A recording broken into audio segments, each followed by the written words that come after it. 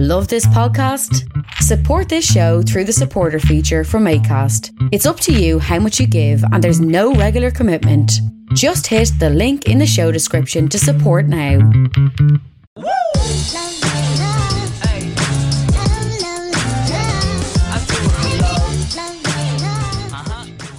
You're very welcome to another episode of the Scaling Your Business podcast. For this episode, we're joined by David Mullins, all the way over on the west coast of Ireland. David, you're very welcome to the show. Thanks for having me. Delighted to be here. Delighted to have you. Typical fashion with the show, focus on three main areas: early influences, challenges, pivotal moments, and make it a conversation throughout. So, if I've done my research correctly, you grew up in Galway? Yeah, that's correct. What was life like growing up out west in Ireland? Any standout favourite memories? It was a lot of fun. We have a big family, so I'm the eldest of six. So there was always a lot of people around, not just siblings, but like friends and cousins and stuff. So it was always a packed house and a lot going on. And sport was always a huge, big part of our household.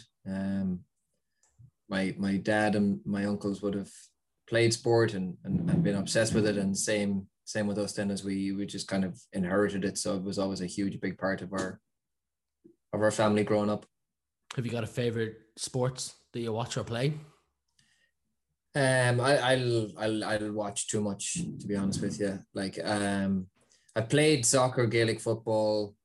That were the ones I did most. But I've also even played American football for DCU, and I played. Wow. I do jiu-jitsu, still compete in jiu-jitsu as well. Nice. So, but I'll trust me. I'll watch pretty much everything. Interesting. So you grew up in a fairly sporty household. This kind of conversation will be based around sports and exercise psychology. But before we get to that, who do you think had the biggest impact on you growing up? Any sports stars or family members or local business people that had a big impact or influence on you while you were growing up? I'd say it's my dad. So he was a really good player, like in soccer, Gaelic football, and hurling. He was really good. But he was my coach then when I was a kid as well.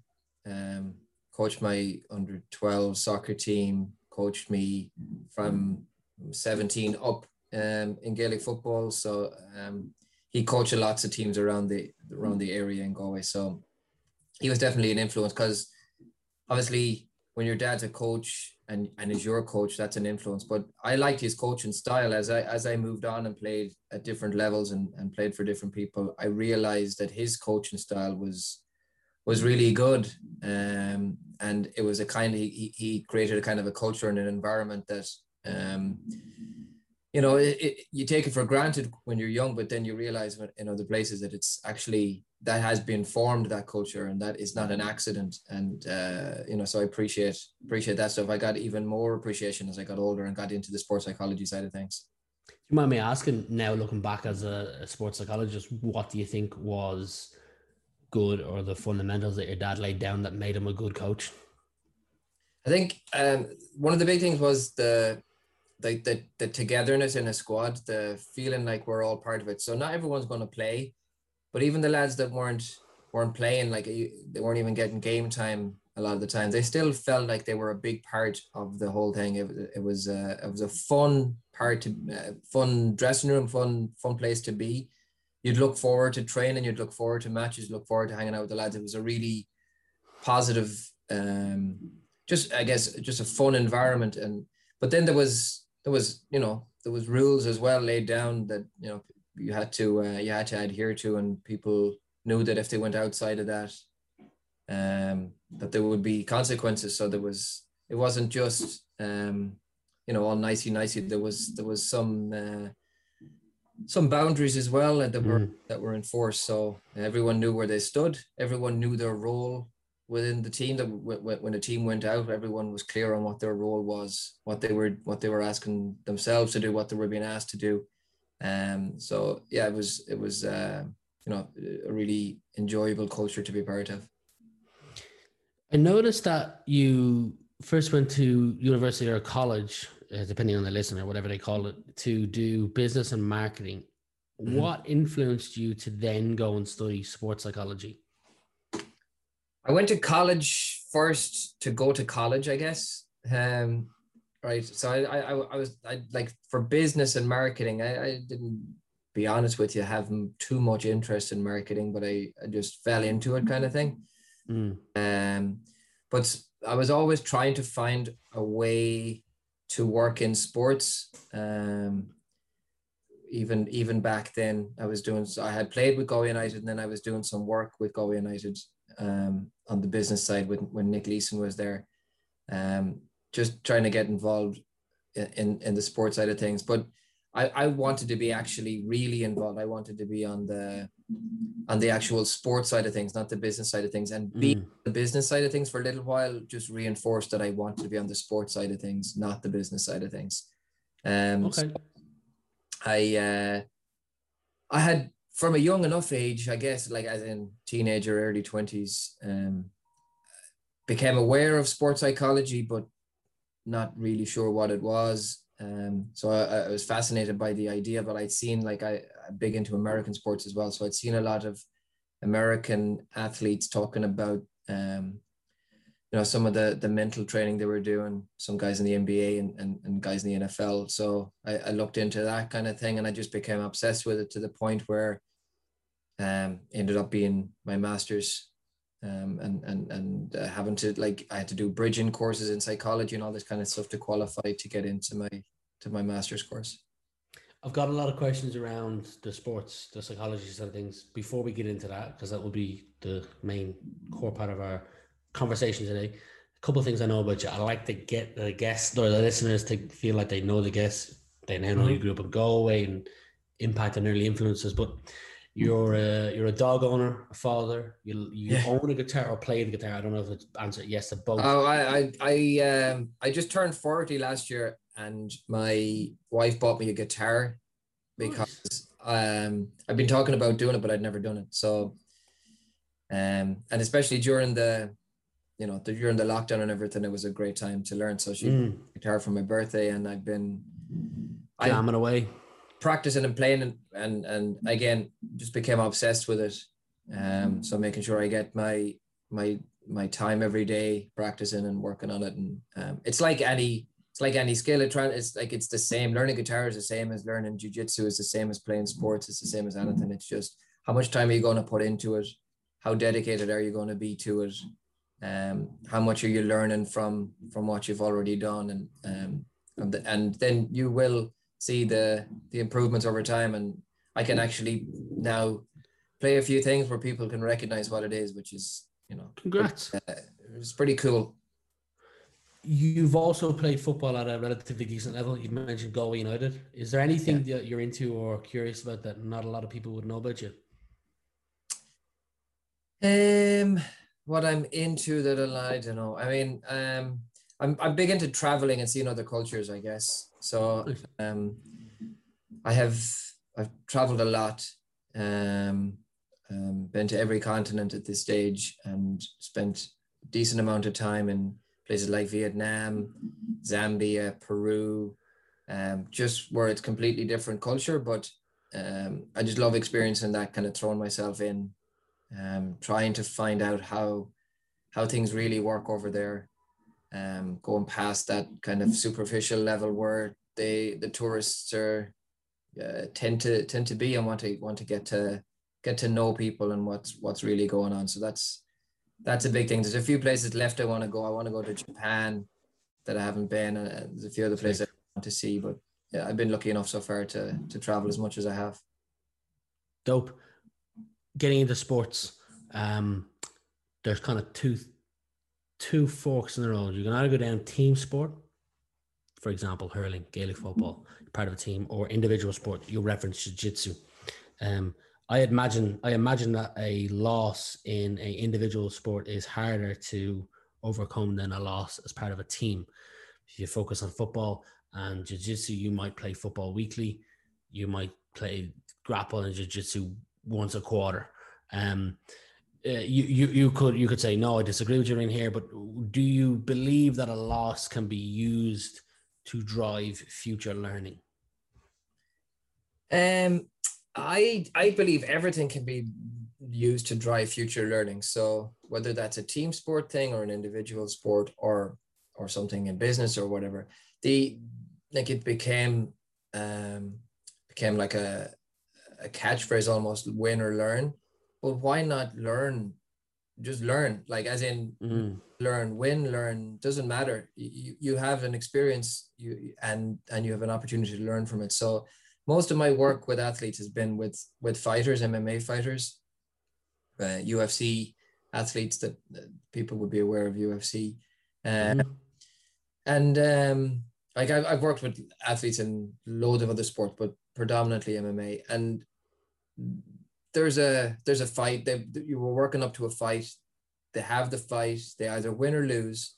And the natural, easy thing is, if you lose, it forces you to reflect and figure out what went wrong and what could be done better. And you see guys make adjustments in their training or in their level of commitment or sleep or nutrition or whatever it might be that they're working on, even changing gyms and things like that. But I always talk to my athletes after the performance. It doesn't matter the result, because sometimes a win can cover up cracks that that need to be fixed. So whether we win or lose, or it's a draw, or whatever the result, we will do a session about taking lessons from this, not just from the fight itself, but from the preparation. Maybe there was things in the build-up that could have been done a lot better. Even things like small little details, like when lads have to weigh in the day before the fight, been working towards the weigh-in, and then they weigh in Friday, they make the weight, and sometimes they go nuts with what they're having after they weigh in, because they've been craving all this stuff all, for like food wise, you're talking. What's that? You're talking about they just go nuts eating food. Yeah, they don't eat nuts, they eat crap. So and fill themselves up, because they've been craving it for so long, that they just go berserk and eat loads of stuff, and then feel horrible the next day. And it's fight day that day, so they've lost the connection between why they were actually weighing in. It's for the fight the next day. So nutrition is still connected to performance. We have to separate the weigh-in as being one thing, but you're still on nutrition, you're still on performance mode here. So there's been a few cases of that with a few different lads. That seems like a small thing, but that can have a big impact on how you perform the next day. So there's loads of things like that that can happen in the build-up. Like it's always interesting to be taking lessons. It's always interesting to see the little small things that can have a big impact. I've spoken recently to a couple of people about the importance of sleep, and someone said there was a great sleep expert that like it's the greatest performance enhancing drug that an athlete can take that's legal. The likes of Roger Federer will sleep 10 to 11 hours a day. Usain Bolt will do 9 hours with naps throughout the day, and like these small things you're talking about, nutrition as well. And you've talked about UFC athletes. If I'm not mistaken, I think Max Holloway eats like sugary foods the day between weigh-in and his fight as well. And I don't know what impact that could have. I don't know if he does or doesn't anymore, but I know he's spoken about that he has in the past. Do you see a difference between the most committed athletes in all aspects and those that and others who don't have that full level of commitment, like you talk about? It's not over till you get into that ring. Oh yeah, I mean, for sure. Like it's so easy to have a goal, right? Like, and when I start working with, let's keep it on the topic of fighters. When I start working with a fighter, one of my first questions to them is, what's your goal here with this? What do you want to achieve? And they'll all say UFC champion, or they'll say make it into the UFC or whatever. But some of them are actually living the life that leads them down that path, and others are far from it, and they don't even realize how far from it they are. And it's just, whether it's delusion or whether it's just a lack of knowledge, or they've been sheltered from reality or whatever it might have been. But there's a level of discipline and a level of commitment that's needed to be an elite athlete that regular people on the street couldn't even comprehend. Would you be able to paint an idea of what like that a day or a week might look like for an elite athlete? It's so boring most of the time. You can't even believe how boring it would be. Now it's better if you love training, if you love what you're doing, if you love the sport, if you're obsessed with the sport, because then it's not boring, right? Then it's enjoyable because you're going in and you're working on your craft and you're working with your teammates, because even though it's an individual sport, you're still working away with teammates and training partners. But is that noise in the background? No, you're all right. It's not too heavy. Okay. Hopefully it stops in a few seconds. But yeah, so to a regular person, it would be boring because you're training, resting, eating clean, training again, resting, eating clean, bed early, up, food clean, hydrate, train, rest, eat clean, bed. I'm doing it with that tone on purpose because that's the way it is. Weeks on end. And people picture all the money and all the fame and all, but the level of discipline that's required for true elitism in sports. And I've been lucky enough to be around athletes at the top of their sports and seeing the, what it takes to get to that level. And most are not capable of sticking the course because there will be setbacks along the way for sure. Whether that's losses or injuries, or you put in a great performance and you have a great win and you expected XYZ to happen afterwards and it doesn't.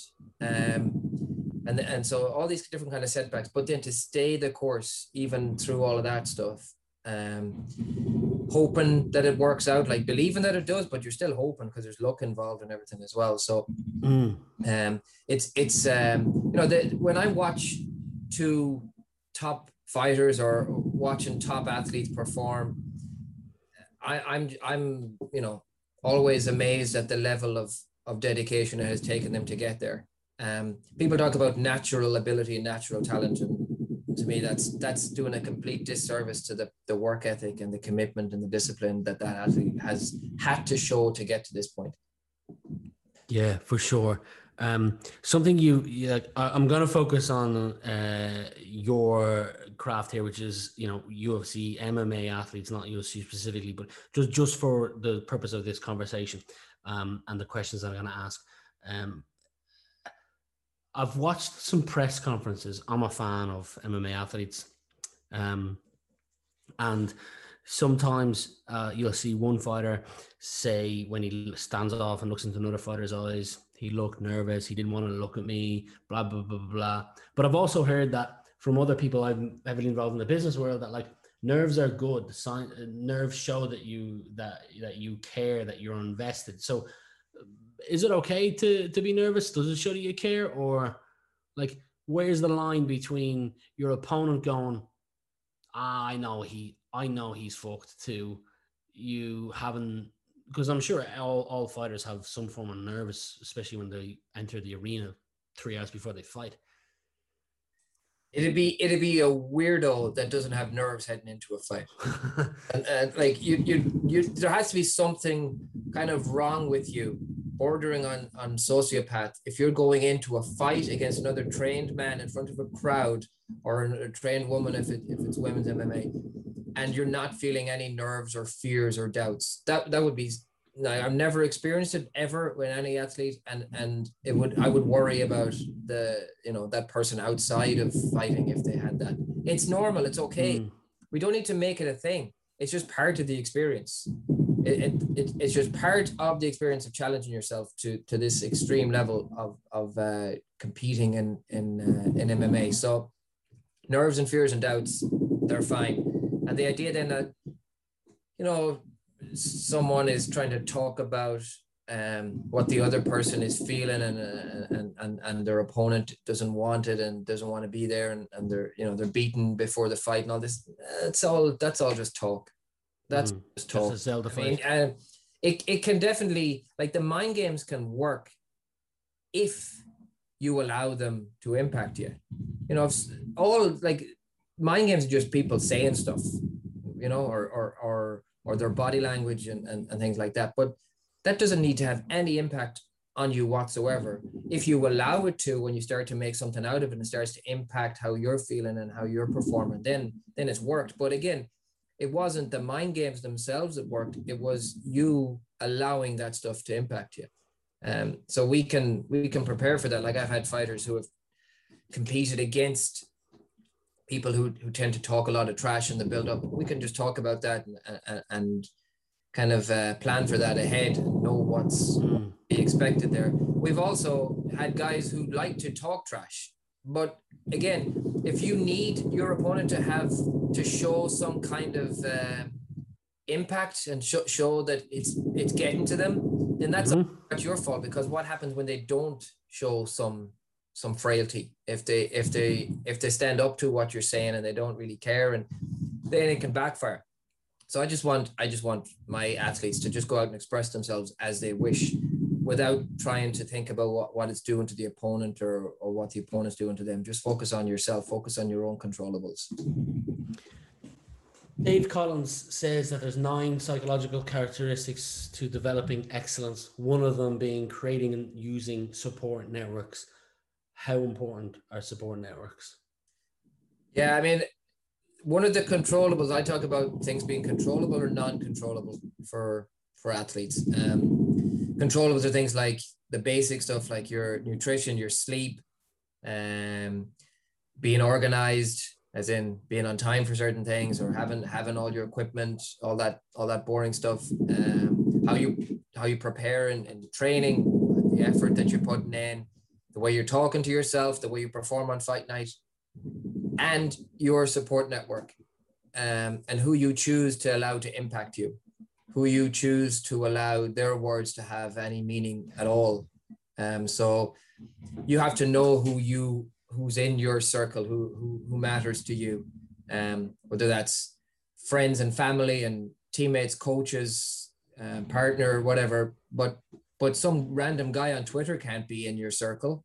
If he's talking to you and saying some stuff, that shouldn't have no impact. Now, it's not as easy as saying that. Just, you know, it can be tough. It's when athletes reach a certain level of fame, they don't just start getting fans, they start getting haters, and you know, that can get to you if you're not aware of it. So just being aware of who gets to actually, whose words matter. So when they say something, it really does impact you. That's important, and knowing that that's within your control, who's in that circle. Now, it can't just be that you want to be surrounded by yes men. That's not going to work. Sometimes what you want to hear is not what you need to hear, and you need to have people around you and be strong enough to have people around you that are going to tell you things that you need to hear. You know, that's an important thing that I definitely reinforce with athletes is their support circle and network around them. Body language, and as I'm asking these questions, I'm hoping that people can take lessons from this, because a lot of our listeners are probably not elite MMA athletes and they're business owners, and they can correlate the differences between what you're talking about in business. But body language in the role of an athlete's mood, does it play a role in an athlete's mood, their body language, when they're standing tall with their shoulders back and walking with confidence, compared to you know, potentially slouched and like wearing a suit and feeling good? Do all those things matter in terms of the mood that the individual's in? Can they enhance that? They can matter, but they better not be all you're doing, because then it's a house of cards. So when I'm talking about confidence with athletes, you have to earn confidence. You can't just feel confident and look good and then go out and do it. You have to have put the work in. Confidence comes from the preparation, the work you've put in. Can you imagine you're backstage, right? You're warmed up, you've got your gloves on, you've got your shorts on, you've done your warm up, and a runner comes backstage and says, okay, you're up next. And you make a walk from a dressing room through the backstage area to the curtain where the music's playing, and you walk through the curtain and you walk into an arena full of people and you walk down to a cage and there's a guy in there who has trained for 8 weeks in advance and he's a professional fighter.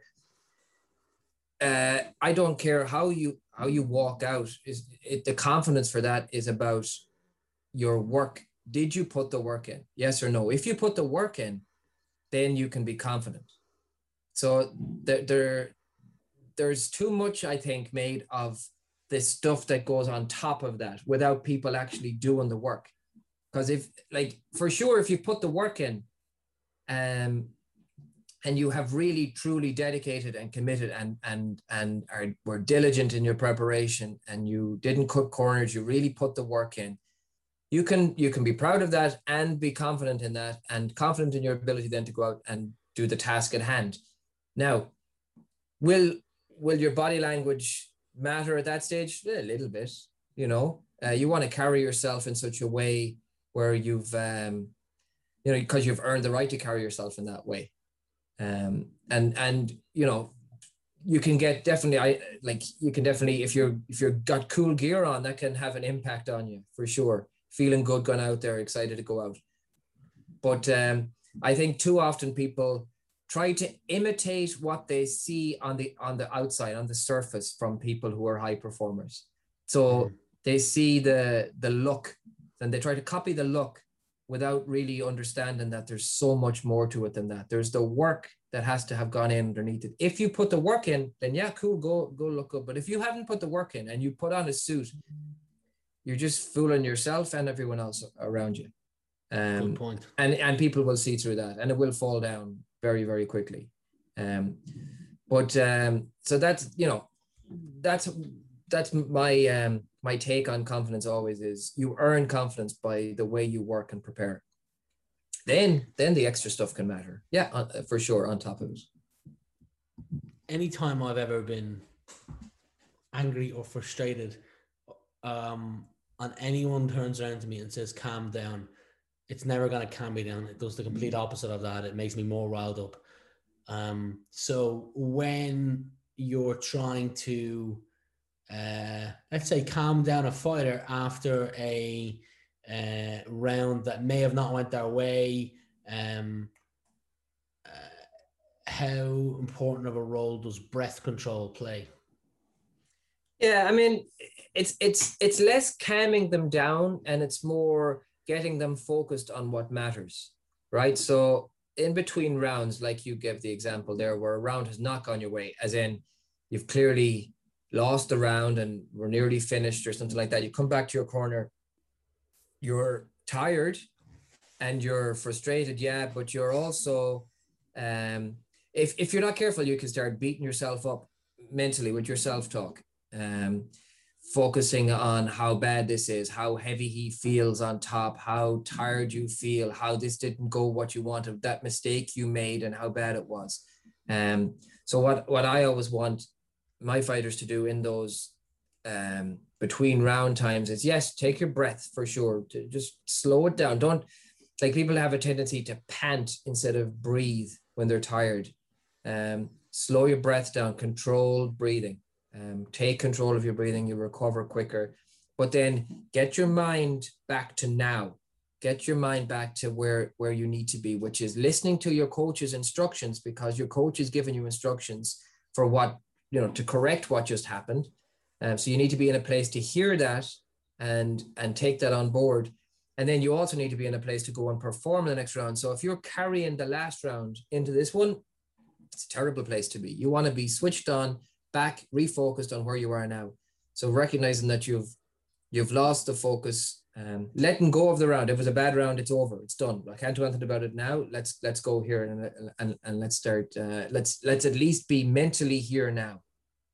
Because if we're mentally in round one, heading into round two, round two is going to be worse. It's just going to spiral down. So recognizing that focus is not where it needs to be, because focus is never lost. It's just somewhere else. You never lose focus. You're just focused on something different than you need to be focused on.